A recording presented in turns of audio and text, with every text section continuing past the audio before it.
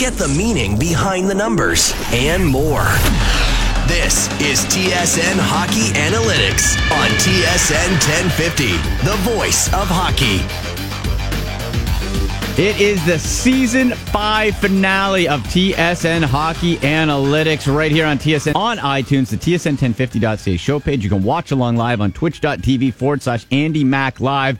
And we've been delivered by Domino's all season long, so big shout out and thank you to Domino's Pizza. And to celebrate that, I'm giving away some Domino's Pizza today, folks. This is what you got to do. If you follow on Twitter, at AndyMC81, that's step one. Step two, follow on twitch.tv/Andy Mac Live. You do that. If you subscribe, you get 5 bonus entries. End of the weekend, we're going to give a Domino's Pizza prize giveaway. But let's kick off the show. He's done it for 5 seasons in a row. Our Iron Man, our leadoff spot dude, Travis Yost from TSN.ca. Travis, how are you doing, man?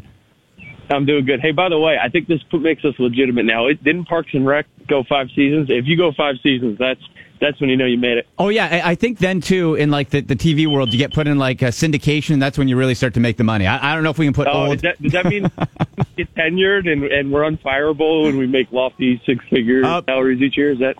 Travis, I think, as you know, for in this industry, nobody's unfireable. I think we've all learned that over the last little while. But it would be nice. We'll start like replaying like 4 years old hot takes or something, right? And just see if we can get paid. I don't know. I bet you can find some really good and really bad stuff back. 100%. All right. Let's get to it here. Want to maximize our time with you, Travis. And it's still, there's still about a solid month of hockey to go. We got the conference finals starting up, got the Stanley Cup finals, and throughout the year, a lot of our questions can be boiled down to simple predictions of how you thought things would carry out. So let's continue that. Give us your take on both of these conference finals, why you think either the Bruins/Hurricanes or Sharks or Blues are going to be lifting the Stanley Cup in about a month's time. I will say this. This is like nerd heaven for the semifinals. And the reason why is, for as unpredictable as these playoffs have been, and the first round was as unpredictable as I've seen in quite some time, and I think most people would agree. At the end of the day, you've got 4 of the 7 or 8 best teams by scoring chances, possession time, shot differential, whatever you want to measure it. You got 4 of the 8 best teams in there.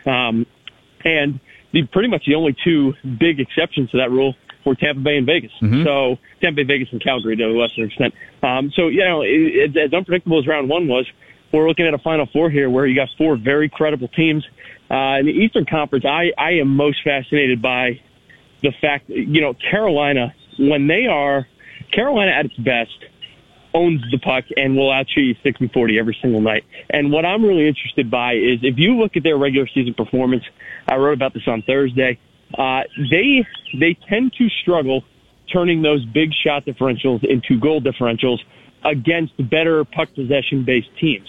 Now, some of that seems fairly intuitive. You have the puck less, you're going to score less. But what's interesting to me is their shot differentials don't really draw down against these quality opponents. It's actually the ratio in which they turn them into scoring chances and goals. So better, more structured, more capable teams like Boston, for that example, do a better job of pushing a puck-dominant team like Carolina to the exterior and to the perimeter more frequently than your average and run-of-the-mill NHL opponent. I think we saw that in pieces in Game 1. I think the run of play was fairly balanced. Carolina looked really good in the second period of that in Game 1. But again, that is about as close a matchup as it gets. I think Boston is probably a slight favorite in this series. I mean, we do have the benefit of knowing they won Game 1. But they still, the big advantage in this series, even all other things being held equal, is I'm going to take Tuukka Rask, who may be the Conference my favorite at this point, over Carolina's tandem of goaltending. So that's kind of where the Eastern Conference sits. The Western Conference is fascinating from a different perspective. You got 2 of the 3 best possession-based teams out in the West playing in the conference finals, Western Conference final. And the piece here is you've got 2 teams that one team had unbelievable, maybe a decade long of goaltending questions in St. Louis, and they finally found their guy in Jordan Binnington, who's been probably the number 1 reason for their big turnaround from the first half to the second half of the season. But kind of lost in that discussion would be, hey, by the way, the goalie we were killing 2 weeks ago, and in my opinion, reasonably so, and had been killing all season long, Martin Jones, who had been outplayed by pretty much every one of his peers across the league, was pretty strong in the Colorado series. And you have a situation here where, again, two teams that are reasonably comparable and equivalent at 5-on-5 and across different special teams groups, but you've got these massive goaltending questions for both teams. You never know when Martin Jones is going to regress back to his normal ways.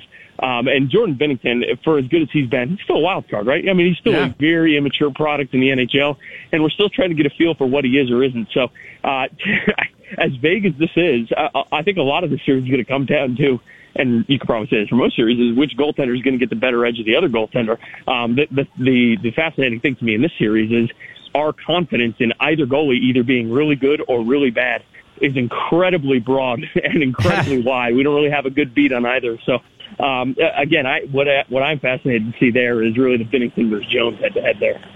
In conversation with Travis Yost of TSN.ca, on Twitter at Travis Yost. Join me on the Domino's Pizza delivery line. Okay, Travis, let's look off season here and specifically to the Canadian teams. And there's going to be plenty of change, right? As most off seasons, but for the Canadian teams, working off of the impossible assumption that each of the 7 Canadian teams will make the appropriate moves this offseason, which we know won't happen, is Toronto still the top dog out of all these Canadian clubs? Or where do you see because I see kind of Toronto, Winnipeg kind of as a 1A, 1B, or heck, throwing the C with Calgary of the season they had. Who do you think coming out of the summer could potentially be the top Canadian team for next year?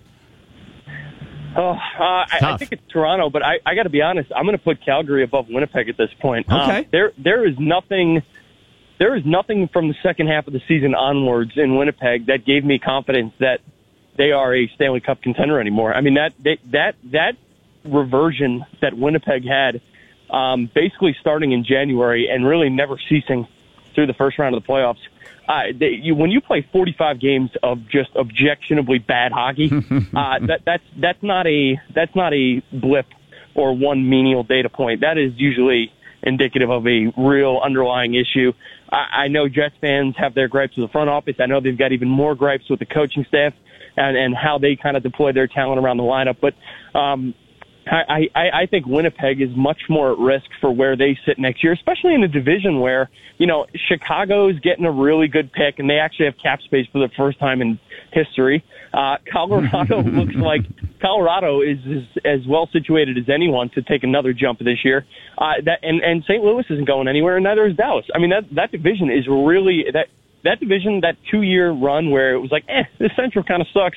I think that's going to be going away pretty quickly, and you're going to see the Central kind of return to the top of the pecking order, which does lend itself well to kind of Calgary being in that 1A, 1B mix with Toronto. But again, for as much as we talk about Toronto and as much as we, at least for me, and I think it's probably true for most people, love the construct of their roster and love how they think the game and love the way they play. Again, they've got to win a round in the playoffs. Yes.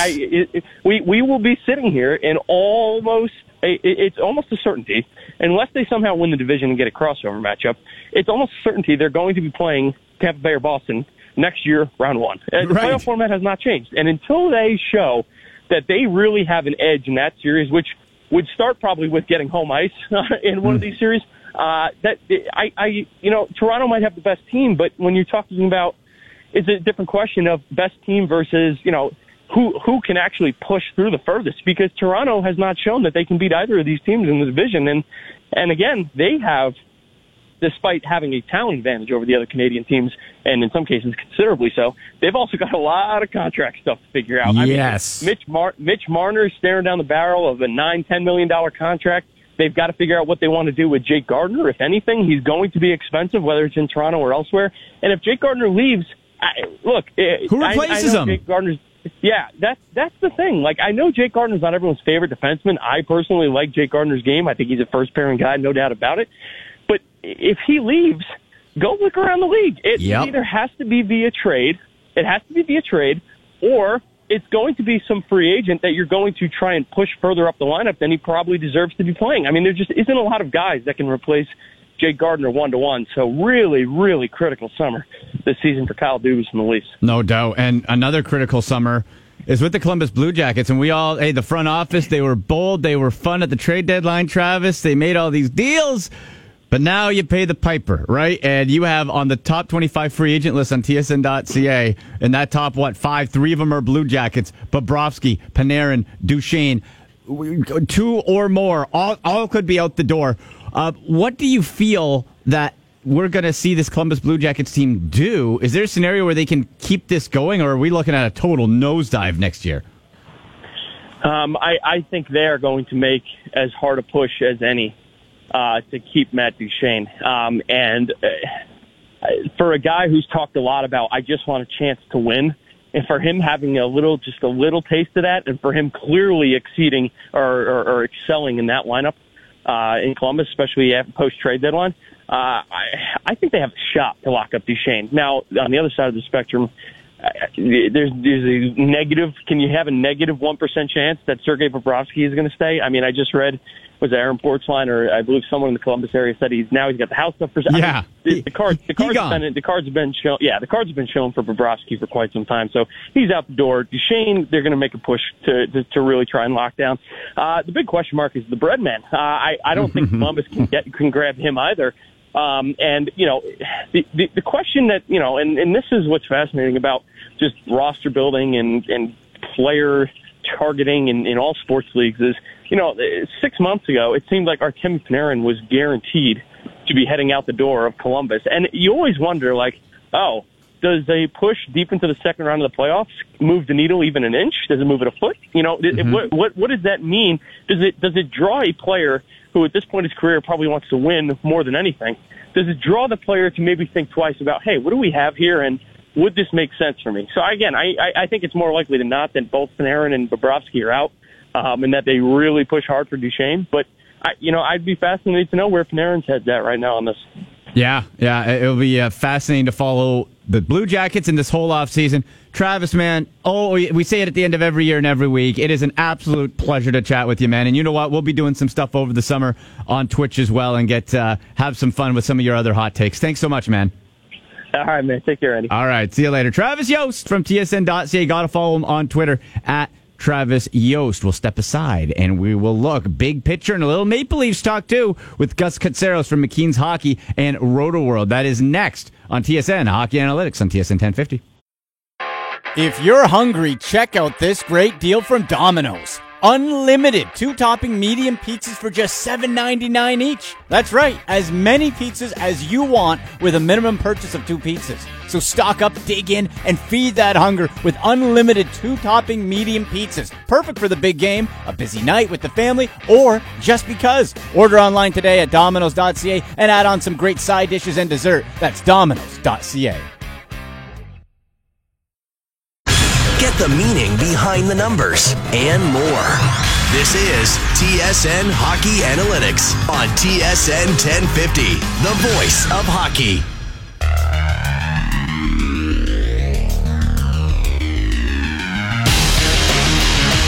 Back and rolling on TSN Hockey Analytics here on TSN 1050 Toronto. I'm Andy McNamara. Make sure you get us on Twitter at AndyMC81. You can follow along on Twitch, twitch.tv/AndyMacLive.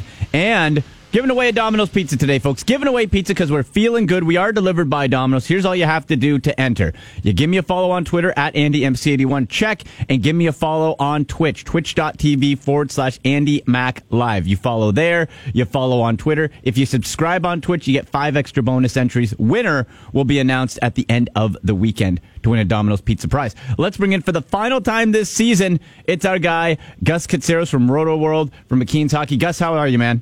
I'm doing great. Thanks for having me back on. Oh, absolutely. Now you know what? Hey, we give out credit where it's due here on the show. And on Roto World this week, before the conference final started, you explained how the Hurricanes' awful power play and the Bruins' exceptional penalty kill could mean special teams would be the difference maker in this Eastern Conference Finals. And hey, you know what? Wouldn't you know, Bruins' power play was the one that made the difference in Game 1. Bruins lead the Hurricanes 1-0 in that series. Based on what you saw in that game, how do you expect Carolina to keep up with Boston and try to make this a series? Well, I mean, from a power play perspective specifically, I mean, Carolina, the concept on Roto World is a little bit, it's almost the opposite effect here. Boston really came out in game one and took it to Carolina. They gave them 7.83 minutes of power play time. If you're going to give a Bruins 7 or more minutes of power play time on every single game, you're definitely going to get burned. And the power play for the Bruins has been so potent this postseason. They're shooting at 25%. You know what I mean? A lot of that, though, had to do with the Leafs' bad penalty killing. They let 7 goals in the first round and only 3 versus Columbus. So, and they even had more power play minutes versus Columbus, and they only they only scored 3 times. So the fact here is Carolina has to limit the amount of time that they give the Bruins on the power play to somehow stay in this series.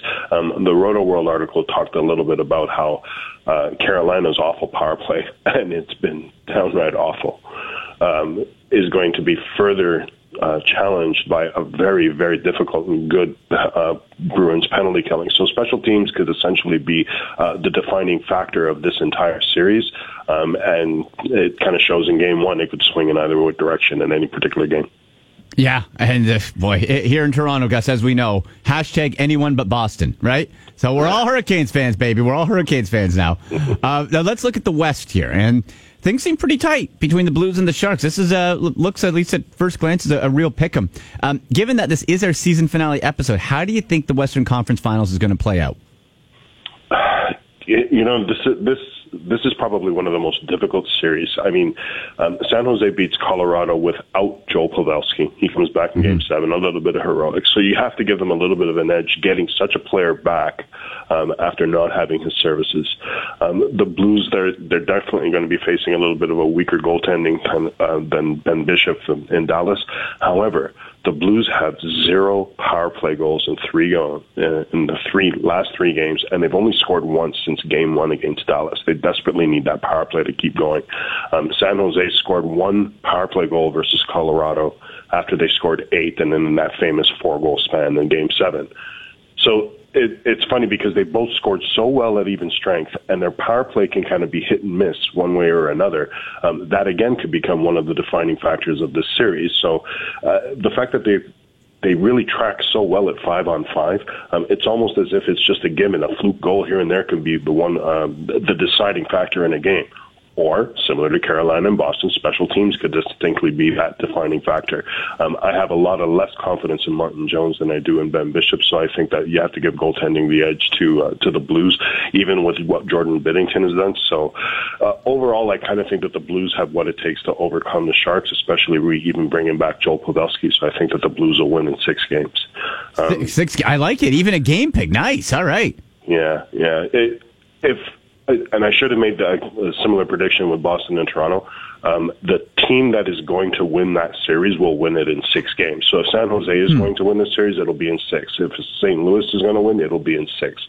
I don't think that they go to that big 7th game. Carolina and Boston, I think, go to 7 games. I think that they're so evenly matched and they can kind of play their own styles that they could eventually kind of take it all the way to the limit and make it a Game 7. Hopefully a nice quadruple overtime just for the entertainment value there, too. Quadruple, yes. I liked it. As long as I don't have to cover it, I like it. In conversation with Gus Katsaros on Twitter at Cats Hockey, Cats with a K, McKean's Hockey and Roto World analyst there, again at Cats Hockey on Twitter. So, Gus, let's get to the Maple Leafs chatter, right? Wouldn't be an episode of TSN Hockey Analytics and Talk with you without a little Leaf talk. And this week it was announced Travis Dermott out for 6 months after shoulder surgery. That comes on top of Zach Hyman, who we knew was out 6 months with that ACL surgery. John Tavares brought home from the World Championship with an unknown amount of time, how long he'll be out with an oblique injury. Given the changes that we expect in Toronto, not only due to injury but due to free agency, should Kyle Dubas maybe value trades more this offseason than previously thought? So that's a bit of a difficult question because to me, I think what Dubas' job is actually to look at the long term. What is going to be the perfect viability for this team to be a contender over the longer period of time? The issues that they're dealing with now with Hyman and Dermott and potentially Tavares, those are kind of short term. So I can see how they may be able to fill in roster holes using internal solutions, or even if they had to, depending on the degree of the injury, perhaps do something at least on the trade market. But I don't think that it should change any of the strategy that Dubas had going into the off season. I don't think that any of these items really change that course of action dramatically enough to say, hey, no, I need to do something different. I think if they stay the course and just essentially work their game plan, they should be better off in the long run. And if the situation is really that critical, I don't think that they need to address it this early in the offseason. They could always figure something out either closer to training camp or in preseason to be able to fill a temporary hole if it's really needed. So that's kind of how I think the offseason should play out. In conversation with Gus Katsaros on the Domino's Pizza delivery line. Gus, with McKeen's hockey, a lot of your work is focused on the NHL draft. So when it comes to this year's draft in June, how deep of a class of prospects is it? And what is the defining element of this year's group of incoming talent? So I'm actually not really involved a lot on the draft side. That's all Ryan Wagman, and he's our director of scouting. So they take care of a lot of the drafts and draft eligible content there. But I just want to address the depth of a draft. It seems like the question is always, well, how deep is the draft? And I think what you end up getting is, and there have been lots of analytic studies based on this as well, where you have a certain tier of players that are available within, let's say, the first 5 players. It's not necessarily 5, but for an example, let's just use that. And let's say those 5 players are stars. And if those stars, after that, it's a distinct drop in the level of talent, but not necessarily to the degree that they have the different kind of potential to be pretty good players. But once you start getting past pick number 10, and once you start getting from pick number 11, 12, for that, the degree into which these players kind of differ really doesn't make that much of a difference. So even players between 10 and 20 could be similar to the attributes that players are chosen in between 20 and 30. And then going into the second round, now you're starting to dilute and players start to bleed into each other. So sometimes I feel what you're looking at as far as depth is how deep a draft goes, is how many really good, solid players can you get from that number 11th pick to the end of the second round. That's where I think that you're going to end up getting the best value for your drafting, and that's why I kind of see teams try to move up in the draft to get into that kind of soft area. After the third and the fourth round, now you're kind of looking at projects and players that you need to develop through your own mechanisms to be able to make viable hockey players, or you're stacking down your AHL teams one way or another. So I think depth is always a matter of perception, but for the most part, there's always an elite type of player that is right at the top of the draft. Then there's a big group of players that are kind of similar in qualities, and it's a matter of who you want in one particular slot. And that could vary team to team and need to need. And that's kind of how I think depth goes generally in any particular draft. Great stuff, Gus. And again, thank you so much for all your contributions all season long on TSN Hockey Analytics as we are wrapping up season 5 today. So really appreciate you, man, and keep up the great work. And we'll talk to you real soon. Thank you very much, Andy. Thank you all, everyone, for the opportunity to kind of be here every week with you guys as well. Oh, been a real pleasure. Gus Katsaros, McKeen's Hockey, Roto World. Follow him on Twitter at Cats with a K, Hockey. We'll step aside after the break. We'll go to at Charting Hockey. Sean Tierney from Hockey Graphs. Next on TSN Hockey Analytics. Get the meaning behind the numbers and more. You're listening to TSN Hockey Analytics on TSN 1050, the voice of hockey.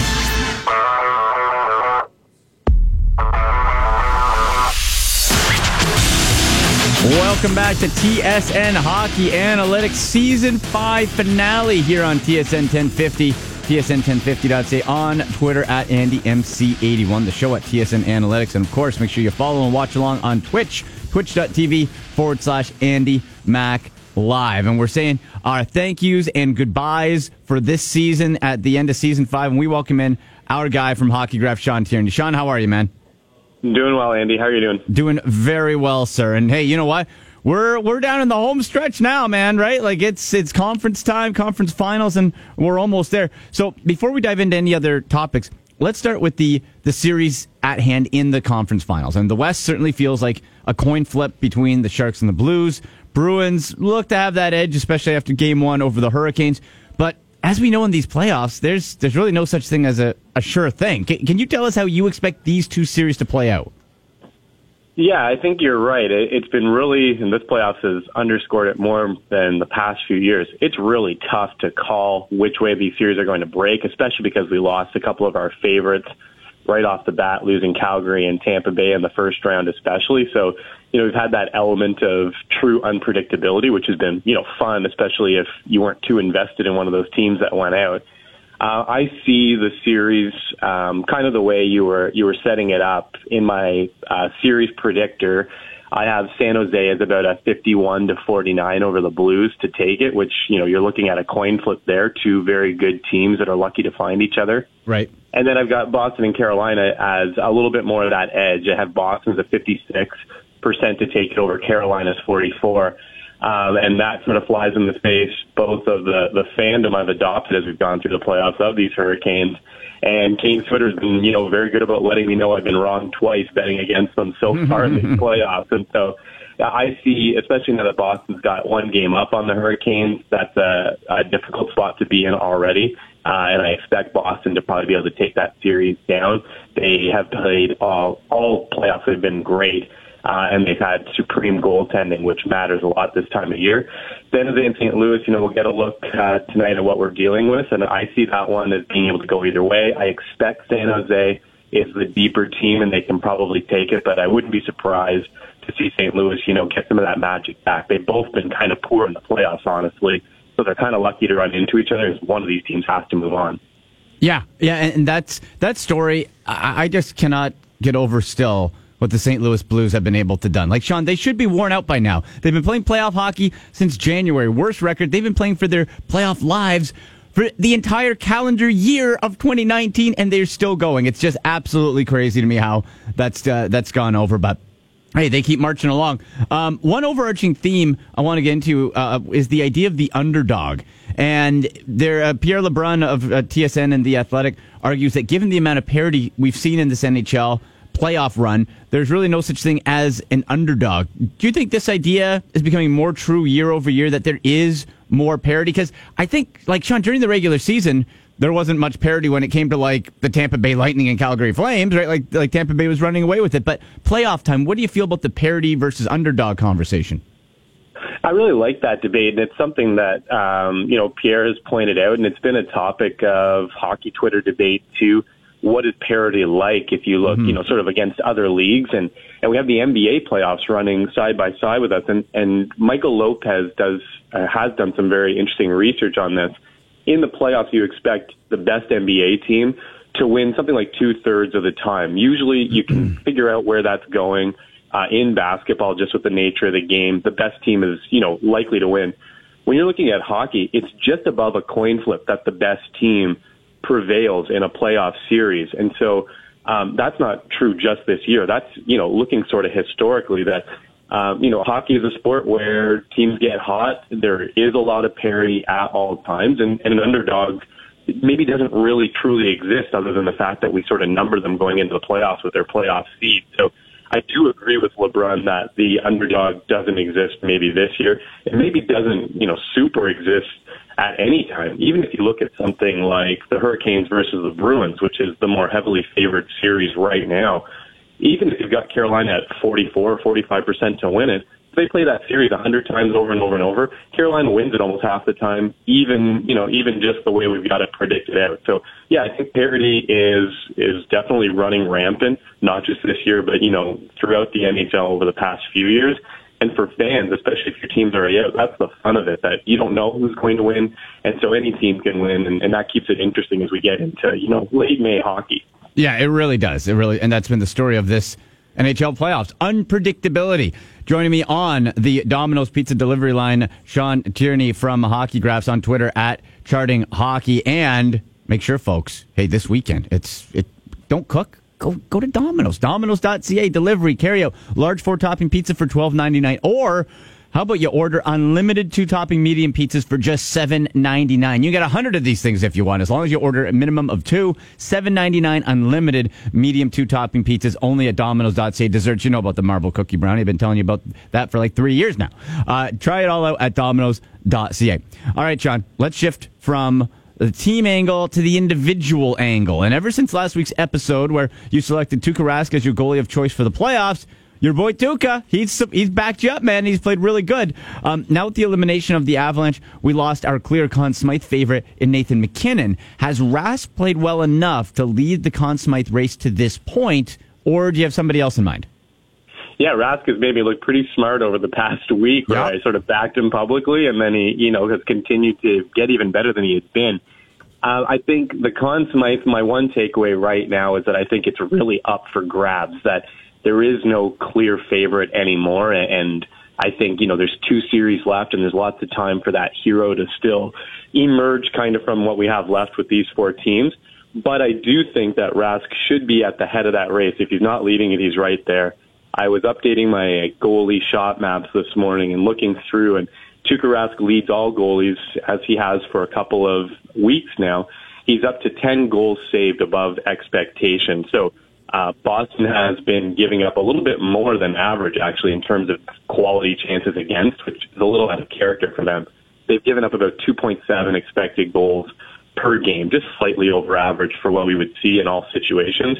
And Rask is only giving up about 2 goals, facing that quality. And so when you get a goalie who's saving you game after game, saving you a goal almost per game the way he's going, that gives your team a chance to win every single night that they shouldn't have had. So, yeah, I love Tuukka as Conn Smythe's favorite, and if he can, sort of spin a little bit more of that magic as they play against the Canes and maybe keep it up a little longer, I'd love to see him get it, especially because Rask hasn't always had complete support among, sort of Boston fan base. There's questions, is he as good as Tim Thomas? Is he the kind of goalie that can win another cup for us, all that sort of thing?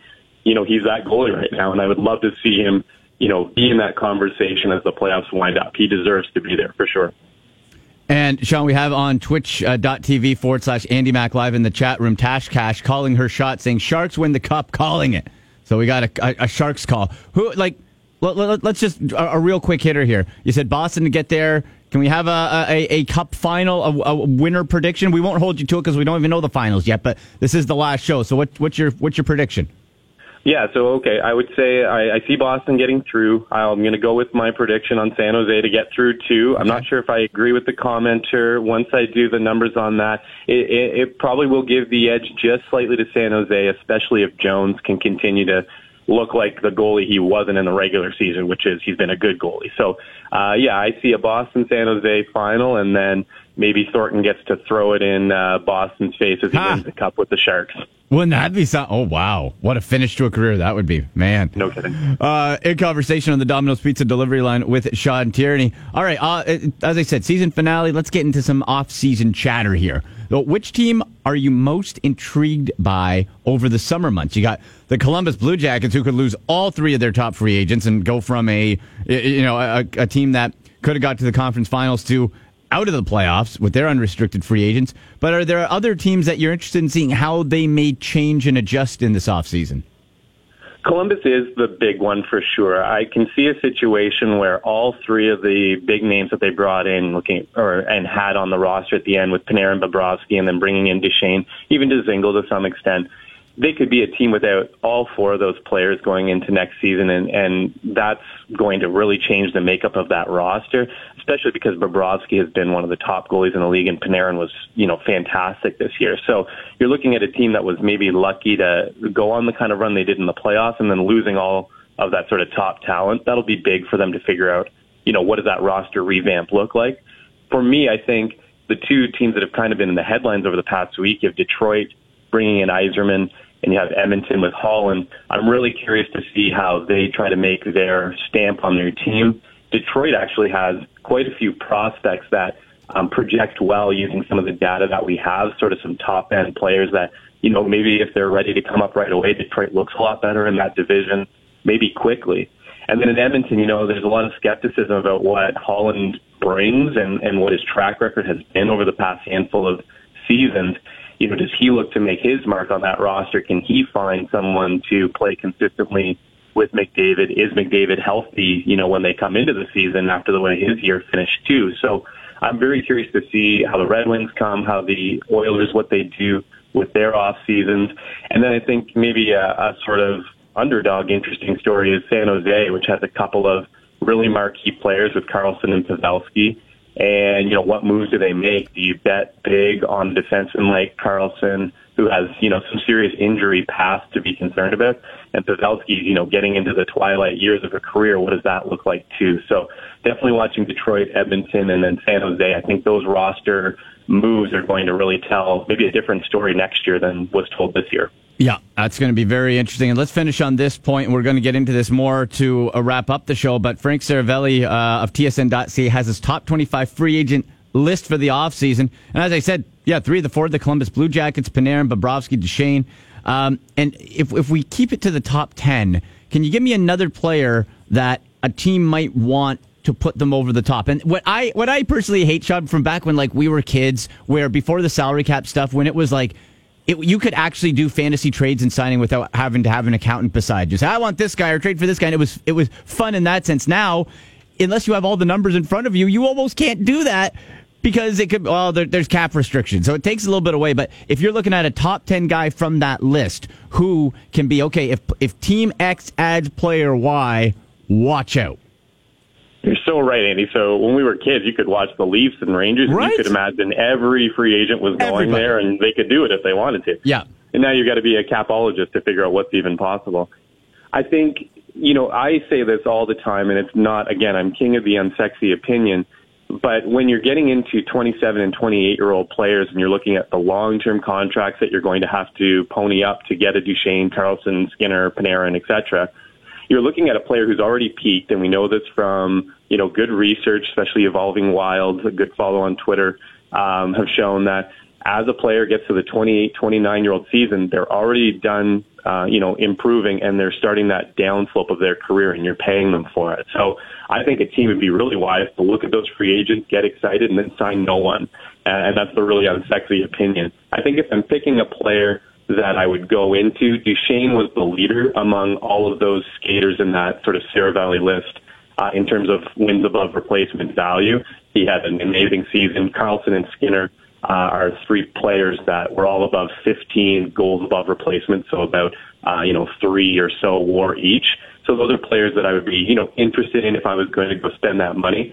And then Tyler Myers is a name that's been sort of kicking around lately as is he a person that can solve a team's need on a blue line? He actually rated out as a negative wins above replacement player, which means you would be just as well off to take the best AHL defenseman you have in the minors and bring them up, and they would be a better producer than Myers. So, wow. Right, exactly. And he doesn't necessarily have that kind of reputation yet. So I think that's a mistake just waiting to happen. He's that big defenseman. He has some name value, and a team might go and lock this player up, but really have hurt themselves when all they needed to do was promote their best farmhand. So I'll be interested to see which team is ignoring all analytics and inks Myers to a long-term deal. And if I had to bet on somebody who might be the best impact, it's probably maybe a Duchesne or maybe a Skinner. And I love Erik Karlsson too. So even with the injuries, maybe he's the kind of guy you get into a long-term deal with anyway, just because of all that he can bring when he's on the ice.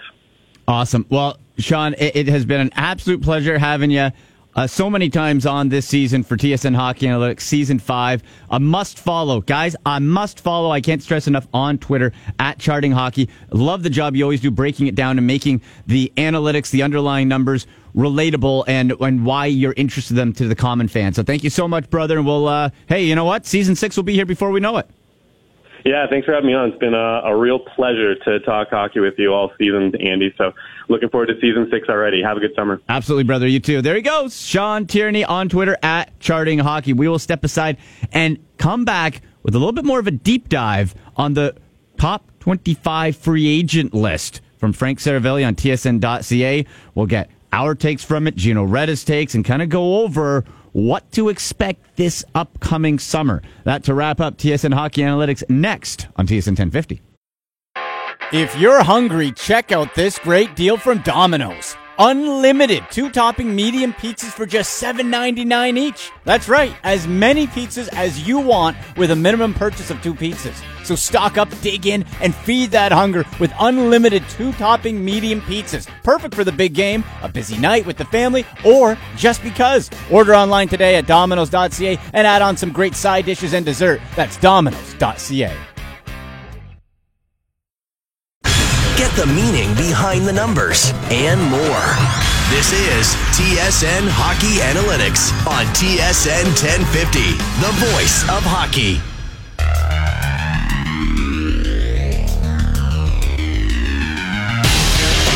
Back to wrap up the Season 5 finale of TSN Hockey Analytics on TSN 1050 Toronto. Subscribe so you don't miss any of the future shows, or go back and listen to the other ones on iTunes, the TSN1050.ca show page, on Twitter at TSN Analytics. And as you know, we're delivered by Domino's. Folks, you can get a large 4-topping pizza, $12.99. Check out the side dishes, cheesy bread, marbled cookie brownie for dessert. And because it's the final episode, I'm giving away some Domino's pizza, baby. Yes, this is what we're doing. All you got to do is click follow on Twitter at AndyMC81. Follow me there. Also click follow on twitch.tv/AndyMacLive. Twitch.tv/AndyMacLive. You follow on both of those. If you subscribe on Twitch, make sure you tell me your username there. You get 5 bonus entries.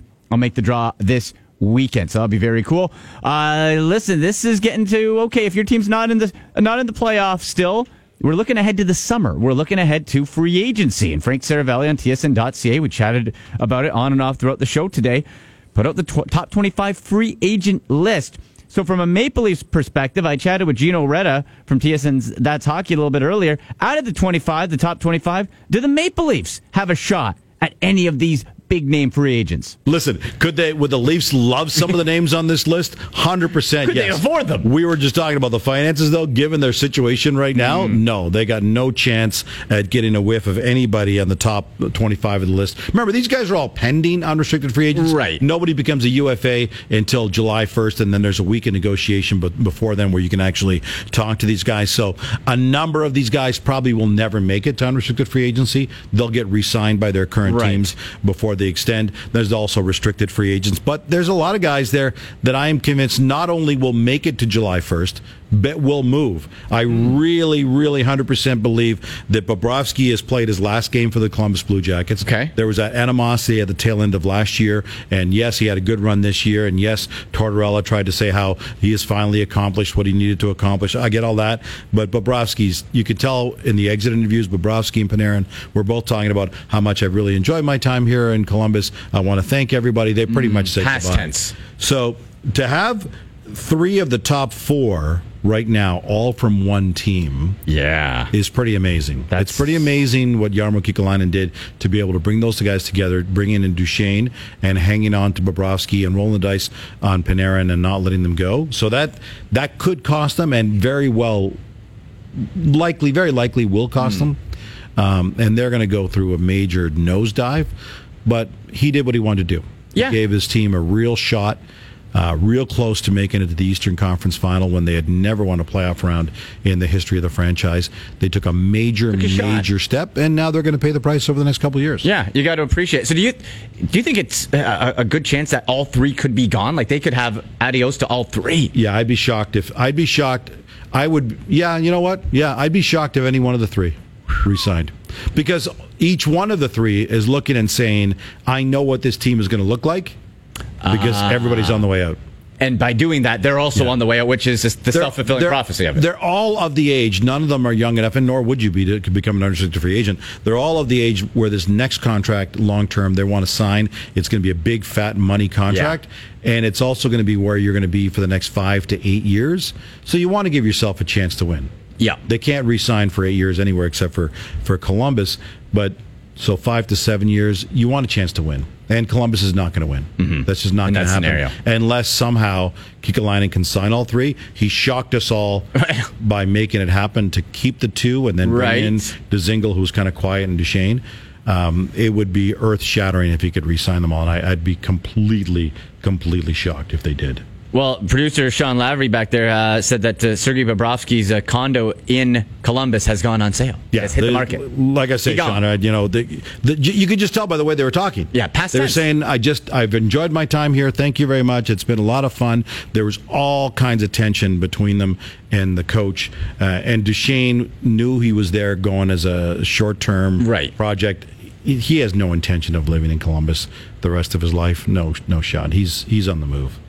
In studio with me, Gino Reda, host of 7-Eleven That's Hockey, talking free agents, the top 25 free agent list. You can check that out from Frank Saravelli on tsn.ca. So they're all going to go from Columbus, potentially. Yes. where are some landing spots? Artemi Panarin ranked number 1. Then you got Bobrovsky 3, Duchesne 4. Where are some possible spots? Erik Karlsson's out there too.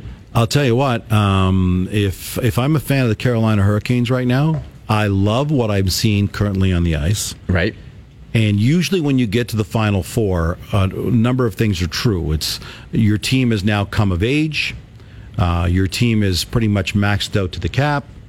Your team's window is closing on your future and where you're going. The Carolina Hurricanes are the antithesis of all of that.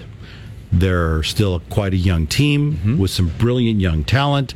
No one expected them to be where they are right now. They've got by far the most cap space in the entire NHL. This could be a tremendous landing spot right now for a Panarin, for a Duchesne, we didn't mention Erik Karlsson in the top of the list there. I'm not suggesting the Carolina Hurricanes like to spend money, but they've got by far the most available cap space to be able to do that. They've got some re-signings to make in the offseason. Other teams on that list, the Montreal Canadiens have a ton of cap space. They could certainly use that market. They've made it real clear that they're really even not going to start building for another 3 years. They're going to allow things to settle. Yeah, it does. Colorado Avalanche are also there.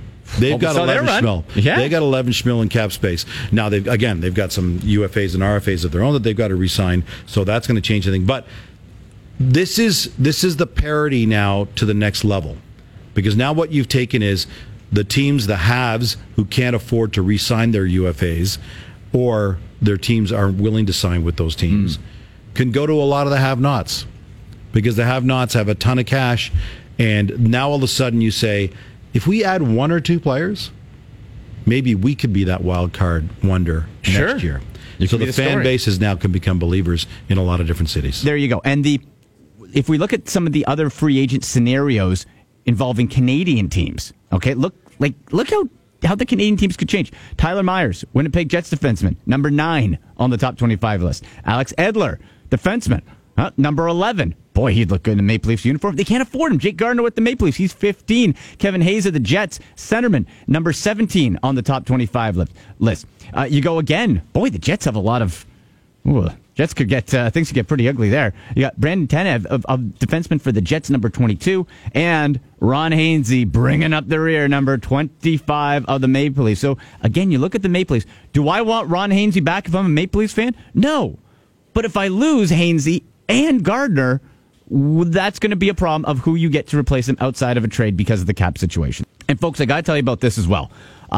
Toronto Food Tours is sensational. I've been gushing about this here at the station all week. I went, my birthday's next week. I went on a birthday urban whiskey tour of Toronto. Behind the scenes, whiskey tunnels and all. It was phenomenal. You're a tourist in your own city, but they have Mother's Day tours. They have a brunch tour, St. Lawrence Market, Old Chinatown tour. Like, Chef Scott is the man. He organized it. You get food, you get drinks, you get experiences. Take your mom for Mother's Day. Don't just get her flowers. Experience. It is memorable. It is great. TOFoodTours.com, TOFoodTours.com. I cannot recommend it enough to Toronto Food Tours. So I want to give a big thanks to producer Sean Lavery. This guy does so much damn work on this show and around the station. He's humble, and he does just a phenomenal job. So, Shawnee, you are the man, brother. He has done such a great job on this show. Thank you to all our guests all season long. The regulars, Yost, Katzeros, Tierney, Scotty Cullen, everybody coming in, Myrtle Siegel from on and off throughout the year. Just a great time. Thank you so much to all of you. Make sure to follow on Twitter at AndyMC81 and the show at TSN Analytics. We will see you soon enough for Season 6. You've been listening to TSN Hockey Analytics on TSN 1050 Toronto.